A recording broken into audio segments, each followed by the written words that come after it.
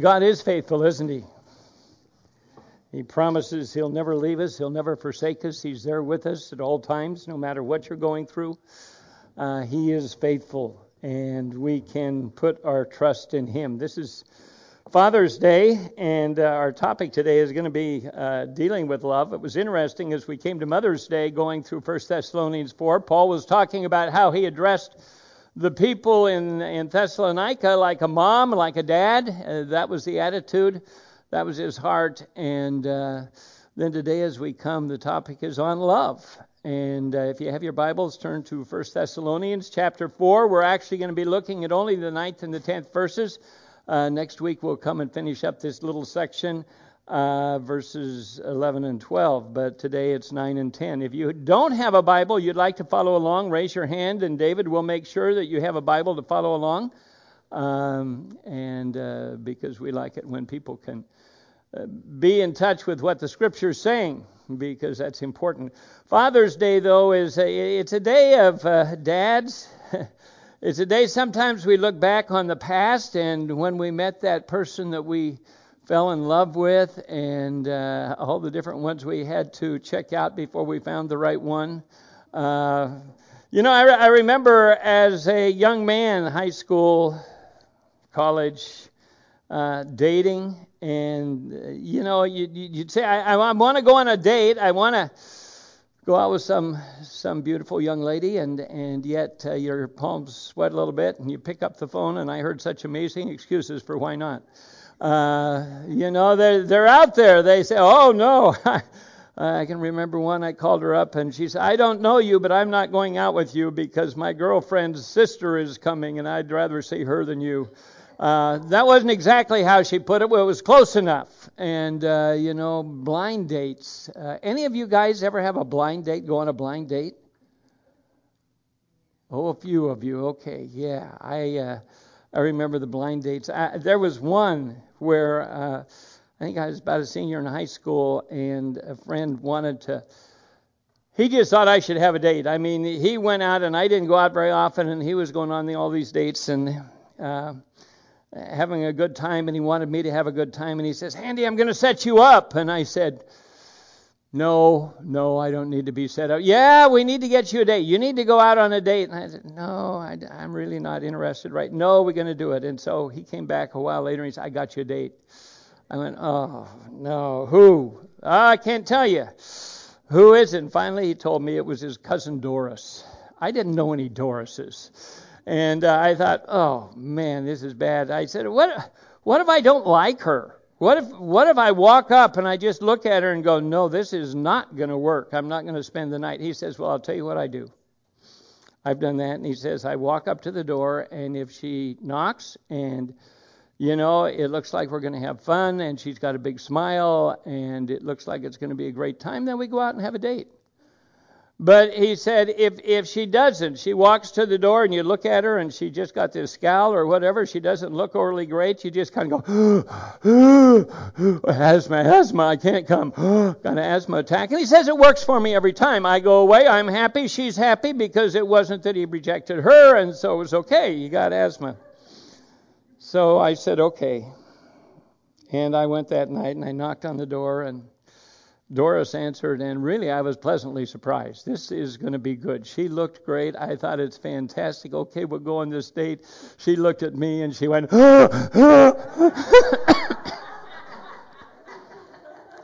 Actually, that never happened. But it made for a good one. We're talking about love this morning. The topic is love, loving God, loving those around us. It talks about living in harmony in our relationship. And let me just read verses 9 and 10 from 1 Thessalonians chapter 4. 1 Thessalonians chapter 4, verses 9 and 10. It says, now as to the love of the brethren, you have no need for anyone to write to you. For you yourselves are taught by God to love one another. For indeed, you do practice it towards all the brethren who are in Macedonia. But we urge you, brethren, boy, to excel still more. He's patting them on the back one moment and saying, you're doing a fantastic job, and this is great. And then he says, but we'd sure like to see you excel a little more. that you never should be satisfied with how you're getting along and what's happening.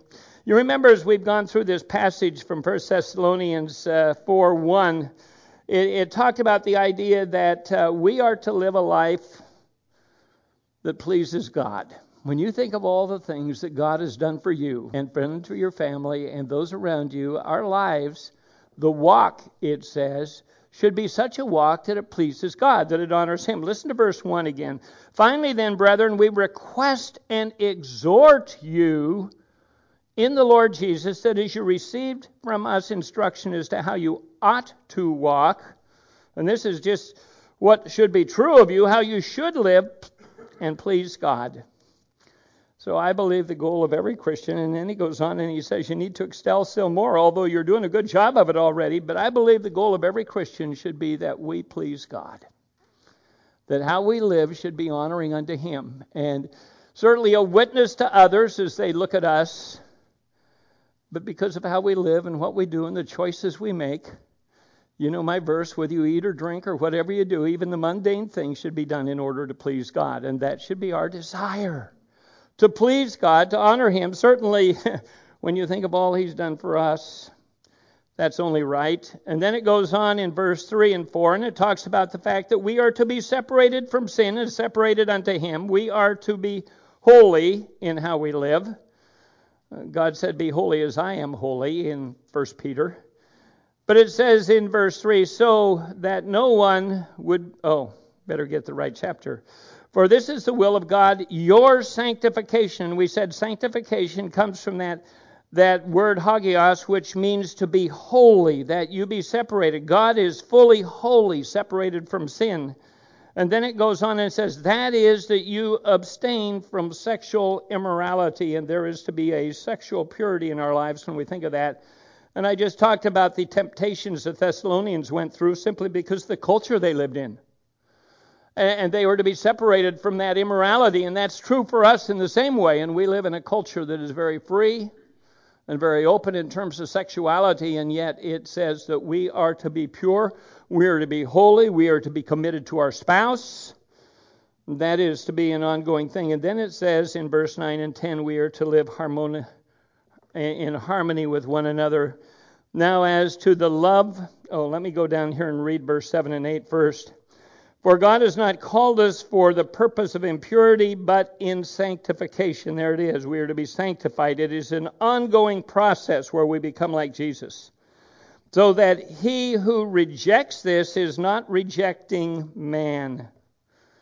It's not just some philosophical idea that you get in the church, but you're rejecting God who gives you His Holy Spirit. The Holy Spirit is who gives you the power to live the kind of life God wants us to live. And so we look at that. The Bible says that we are the temple of God. The Holy Spirit indwells us. And anything you do, or anywhere you go, you take God with you.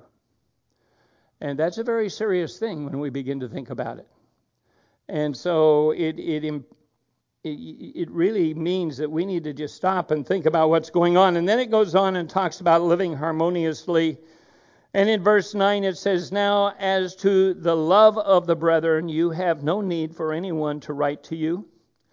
In other words, you don't need instruction from some other person or from me even, for you already yourselves are taught by God to love one another. That Greek word for love. You know, we use that word love rather openly. We love everything. I love ice cream. I love watermelon. I love my family. I love my granddaughter, my daughter. I love my wife. I love my dog. I don't put you in the same category, dear. But we have this idea of like or love. It's there. And we love. Well, in the Greek, and I've mentioned this before, but some of you may have forgotten, or maybe you don't know, maybe you didn't hear it. There are basically 4 words they use to translate as love. There's eros. It's sensual love. We get the word erotic from it. They put that on perfume. Erotic. And sensuality. It's really what we were talking about a week ago when we were talking about purity. Sexual purity is that love. And I will tell you, if that's why people get married, is because of the eros the physical attraction, and a lot of people get married for that. They get more involved in the physical than they do the spiritual before they get married. And I'll tell you something, when all of a sudden you find out there's a whole lot more to this relationship than just the physical relationship, it wears out quick. And marriages struggle because of that. Eros. The second one is storge. Storge is a familial love. It's the love of parents for children. It also is an emotional based thing, but I just love my kids. Do you go on Facebook and look at all those moms with their little kids? They show you all the pictures of their kids. My kids are so beautiful. Face only a mother could love. It's kind of that kind of thing. Parents love their children. They love one another. That's what storge is about. And it's a good love. It's a positive love. It's not one that we find in the Bible. The other one, the third one, is philia, or phileo is the Greek verb. And it's a deep affection. Maybe is with a good friendship. Just love those people. It can be a husband for a wife, the love that is there. There's that affection that's there. A person may say, I love my church. I just love being with the people in my church. And there's that affection, there's that emotion. It's a natural thing. God created it in us. And then the fourth type of love is the one we hear about so often, and that has to do with agapao or agape, and it's kind of love that God had.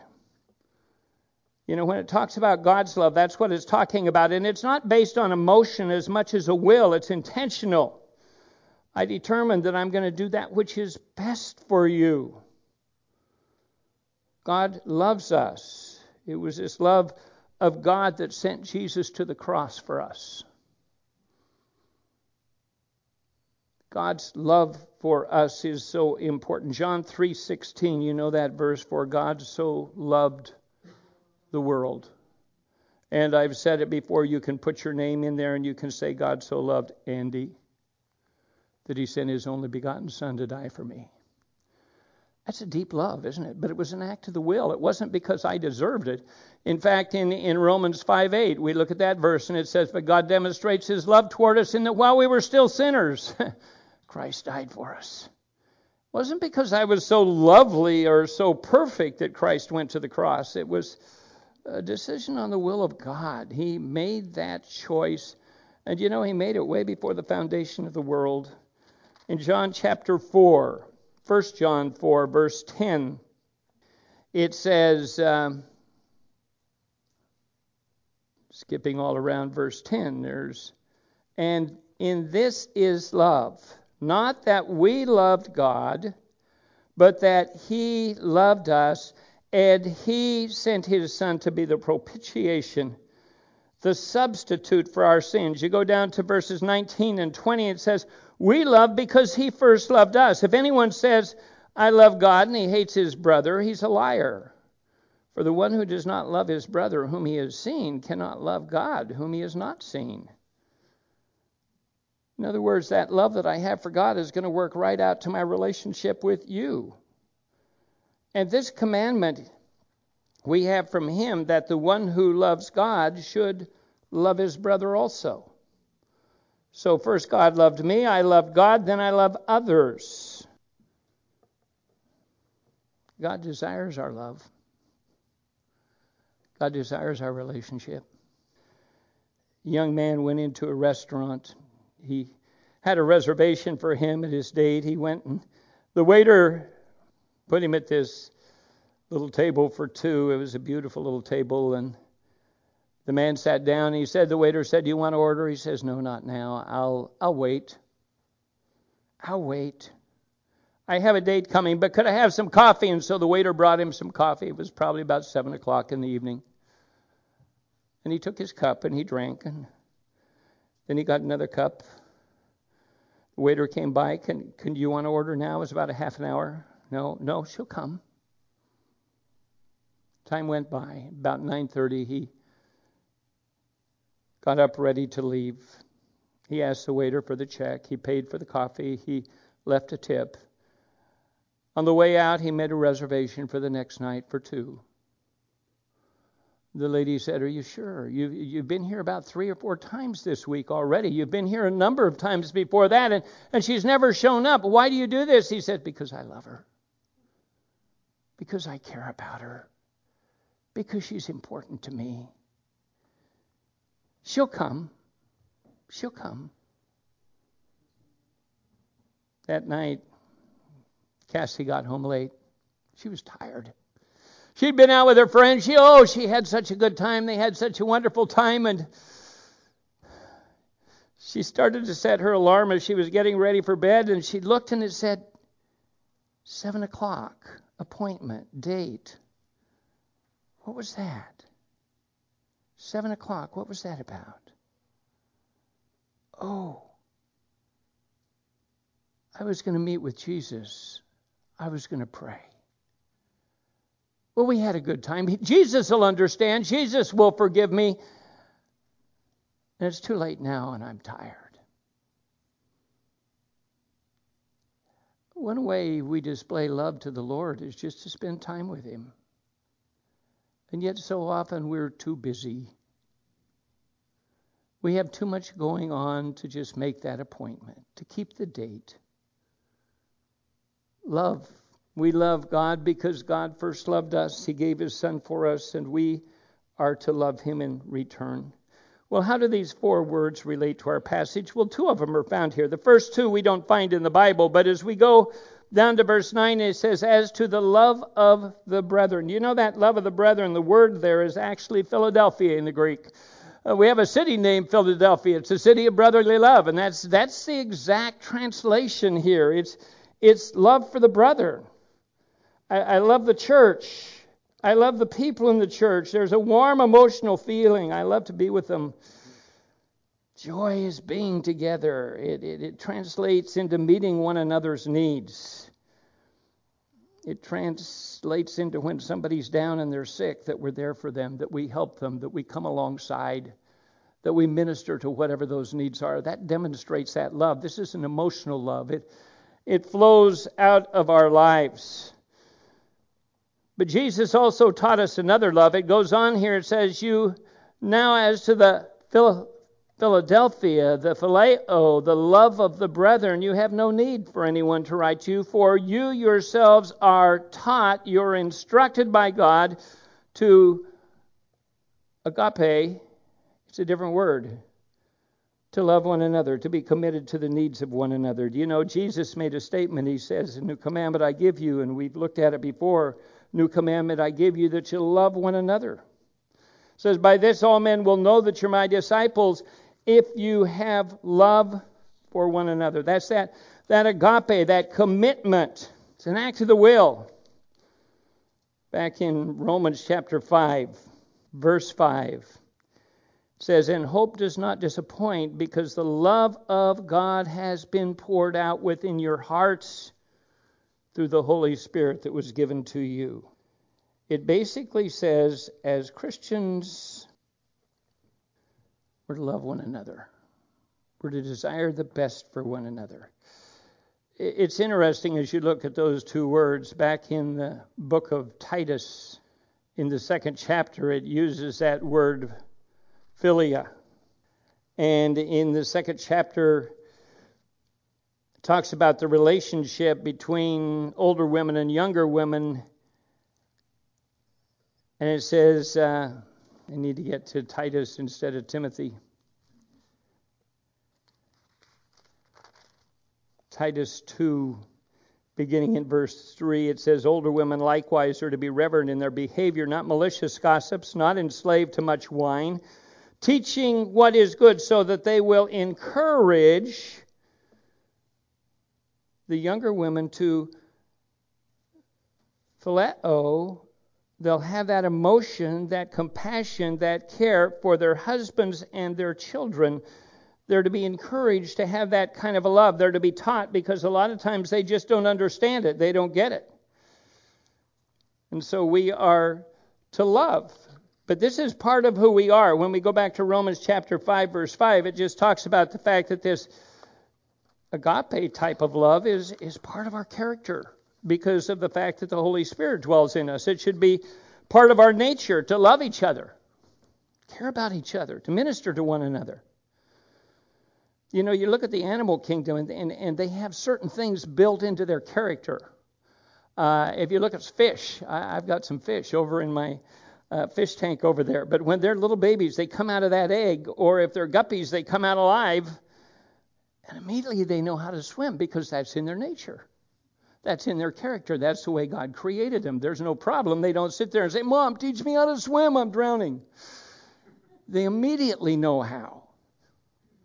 Birds are created with wings, and they know how to fly. It is part of their nature. I looked out the other day, and I saw this brown bird about that big on the fence by my neighbors. And my neighbors said, what is that? What kind of bird is that? It looked like a chicken almost. And then it hopped down, and I went out and I looked over the fence, and there was a mama turkey with her 10 little ones. But they were just big enough so that they already had lost their down, and they now had feathers, and they could fly up over that fence. And it was just natural. Joe Neese came to me the other day about a week ago, and he says, Andy, come out here. Do you have binoculars? And I didn't. And we went out, and there soaring up above the church was a golden eagle. And it's just amazing to watch. It was a huge bird, and it was catching the wind funnels, and it was going higher and higher and higher. And it didn't have to flap its wings, but you want to know something? It knew how. As Christians, part of our nature is to love. And it should be a natural thing for us. It should be just natural that we reach out to one another in love, that we care in love, that there is this relationship. 2 Peter chapter 1. Verse 4.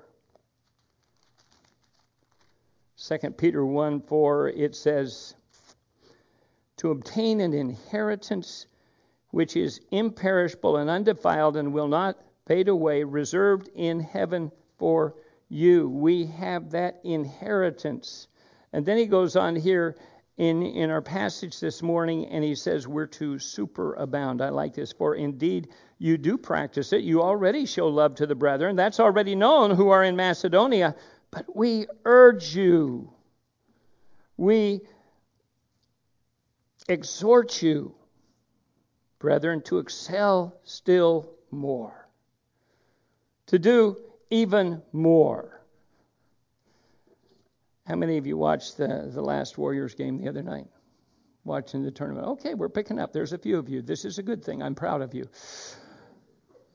It started out with the series for the championships, and the Warriors began to play Houston, and they were good. Everybody thought they're going to win, and then Durant went down, and he was out, and he had a problem with his lower calf. Probably was worse than that. It was probably down in the Achilles tendon already, but he went out and people said, we'll never win, and yet the Warriors went on and they won, and they excelled still more. The guys that were all-stars there stepped up. Curry stepped up. Klay Thompson stepped up. Green stepped up, and they played and they won, and then they took the Blazers on. They're never going to get through the Blazers, and they won because they excelled. And they came into the last series against Toronto, and everybody was saying, Durant's going to come back. He'll win it for us. And they got through Game 4. They were behind 3-1. Game 5, Durant was coming back. This is going to make it. He came back, and in the second quarter, he blew out his Achilles tendon, and he was out. And people just go, going to lose. But you want to know something? Klay and Steph and the others stepped up, and they won. They excelled still more, even though people didn't think they would. And they came into the 6th game, and they were playing into the third quarter, and Klay went up for a stuff. He was going to stuff the ball, and he put it in, and he came down awkwardly on his knee, and he blew out the ACL. I watched Steph Curry, he threw the ball down, and he walked clear to the other end of the court, and he sat down, and you felt the wind just go out of everyone because they wouldn't win now. How could they win against this Toronto team? And they came back, And with seconds to go, Steph had a 3-point shot that would have won the game, and it rimmed in and out. But I want to tell you something. They excelled still more. They gave it their everything. You don't always win. You don't always come out on top. But God tells us in terms of our love for one another, we are to excel still more. We're to give it our all. When we do that, we have unity within the body. We aren't fighting back and forth. The Bible says, I was reading an article on how people aren't coming to church so much anymore. They're looking on the web or TV, and we have a better preacher on TV. We have whatever. But there's so much more to church than that. In Hebrews 10:24 and 25, it says, "Let us not forsake our assembling together, as is the habit of some who are just staying home, but come together to encourage each other, and all the more as you see the day drawing near." We're to be an encouragement to each other. We are to lift one another up. We are to support one another. That's what Paul is saying here. In fact, if you go back to Ephesians chapter 4, it talks about the fact that we are to be unified through phileo and through agape, through love for one another. "Therefore, I, the prisoner of the Lord, implore you," Ephesians 4:1, "I implore you to walk in a manner worthy of the calling to which you've been called." That was the first verse in 1 Thessalonians 4. It was that idea of walking in a life that honored God, with all humility and gentleness, it says, with patience, showing tolerance for one another, in love, in agapao, in love, being diligent to preserve the unity of the Spirit in the bond of peace. We are to be unified. We are to be one. So as Christians, we are to live wholesome, holy lives separated unto God. We are to display love for one another just because God loved us first. I like what one person said. He said, "A bell's not a bell till it's rung, or until you ring it. A song's not a song until you sing it. Love in your heart is not put there to stay. Love is not love until you give it away." Love is to be given out. Abraham Lincoln was in the midst of the Civil War. He was president. And he would often slip away to a little Presbyterian church there in Washington, D.C. He'd sit off to the side by the pastor's office so no one would see him, but he needed solace. He needed encouragement. He was down. The war was waging. The nation was torn in pieces. His son had just died. And he needed to be encouraged. He needed to be lifted up. And he took off his stovepipe hat and he put it to the side. His aide was there with him. And they listened to the pastor as he preached, and when they were through, they got up to go, Lincoln picking up his coat and his hat and putting it on. And the aide said, "Mr. President, what did you think of the message?" And the president said, "Well, it was carefully thought out and it was eloquently delivered." And the aide said to Lincoln, "Oh, then it was a great success." And Lincoln looked at him and he said, "No, it was a big failure. It was a huge failure." The aide said, "He failed? Why? How? It was eloquent. He studied. He gave us the word. He was prepared. What was the matter?" And Lincoln said, "It was a failure because he did not ask of us anything great." And you can walk out of this message this morning and it won't change your life at all if it doesn't ask anything great of you. If the pastor in his message, me, and the Holy Spirit does not touch your heart and bring about a transition, it's not a great message.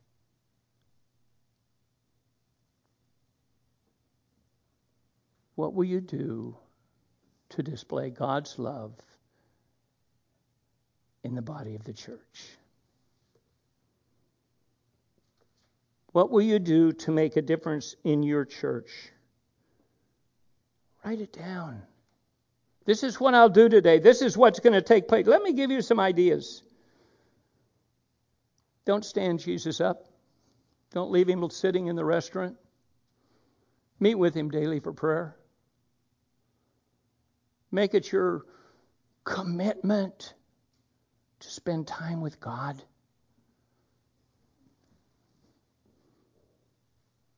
When you come in here on Sunday mornings, greet 2 people every Sunday. Make it your commitment to greet 2 people every Sunday, because this will make a change in our life, in the life of our church. Number 1, you greet a friend. You tell them, it's so good to see you in church this morning. I just called you yesterday, but it's so good to see you again. And I called you the day before and the day before that. You know, I watch sometimes when we have visitors and I ask people to greet, and you immediately go to the ones that you know. So good to see you. The other one I want you to greet is somebody you don't know. And there are mornings when I'm hurt, because I look out and I watch visitors or people that have been here 2 or 3 times, or some who don't know so many people, and it's like everybody leaves them there and goes this direction. And they're here, and they just kind of stand there. And in time, people come and shake their hands. But shouldn't be that be the first person you go to show that love, to show the heart of the body of Christ? You're going to see your friends later, but you may not see them. Get their names. Call them this week. Then I'll give you another one. Call 2 people each day, or text them. In the next 5 days, do that. Make it a pattern. Make it a priority. One that you normally call and one you do not call. Maybe it's somebody that's housebound. Maybe it's somebody that you haven't seen lately. We have people in this church that I haven't seen for weeks. Pastor can call them, and you know what? I've had people say, well, that's the pastor's job. But it's the church to show that love. I'm going to ask you to do something great. And that's not that hard. But to step beyond the normal place, beyond the place that is easy, and say, how can I encourage? Don't forsake your assembling together, but come together to encourage one another. How do I do that? We can make you great theologians, but that will not make you lovers in Jesus Christ. God called us to be lovers. God called us to display that love with one another. You know, this week I was so encouraged. Darlene said, do you feel good? I said, yeah. It was Thursday, I believe, or probably it was about Tuesday. The weed abatement called us because the weeds were growing up out here. And they said, you got weeds? And I said, I know. You sent us a courtesy letter earlier, and we got everything down, and then it rained. And they all came back up, and at the house over there, they were about this high. And I said, I'm sorry. We'll get them. He said, oh, that's fine. No problem. He says, I'll work with you. You don't get them down by the 21st, call me. It cost us $100 then, and $200 the next week, and go up steadily. And I said, we'll get them. And he said, okay. He said, by the way, do you have a ministry that helps people that maybe can't take care of their yard? And I said, well, we don't have a specific one, but let me know. What is the issue? He says, we have an older couple that really can't get ready out and take care of their yard right now, and it is overgrown. And the city's going to have to fine them if they don't get it taken care of, and they don't have the money. Do you have a ministry that could go in and clean up their yard? And I said, we'll take care of it. I got on the phone, I called 5 individuals, and every one of them said, we'll be there. I was so happy. You that went, thank you, because I'll tell you what, You didn't simply encourage the people whose yard we cleaned up, you encouraged me. Everyone showed there. 2 of them brought their families, their kids worked, and we cleaned that place up. The man was out there and he kept coming, shaking my hand. I got to work. And thanking us. And so I want you to know today, you thought, well, we cleaned up that house. That was good. You know what? One of those families came and took care of the house right after that evening. All of it. And I went home and Darlene said, you encouraged? And I said, yeah, I really am. Because people stepped up. And they showed the love of Jesus Christ. And I thank you because it's easy to be discouraged. But when people step out to demonstrate the love of Jesus Christ, it's total encouragement. And so I want to thank you today. And I'm encouraged. You know, Paul said, I don't have to tell you to love because you're already doing it. But excel still more. Let's pray. Father, doesn't do any good. Your Spirit empowers the message. I know that. Not what I share. It's what your Spirit does in our hearts. It's your word that we preach. It comes from the Bible.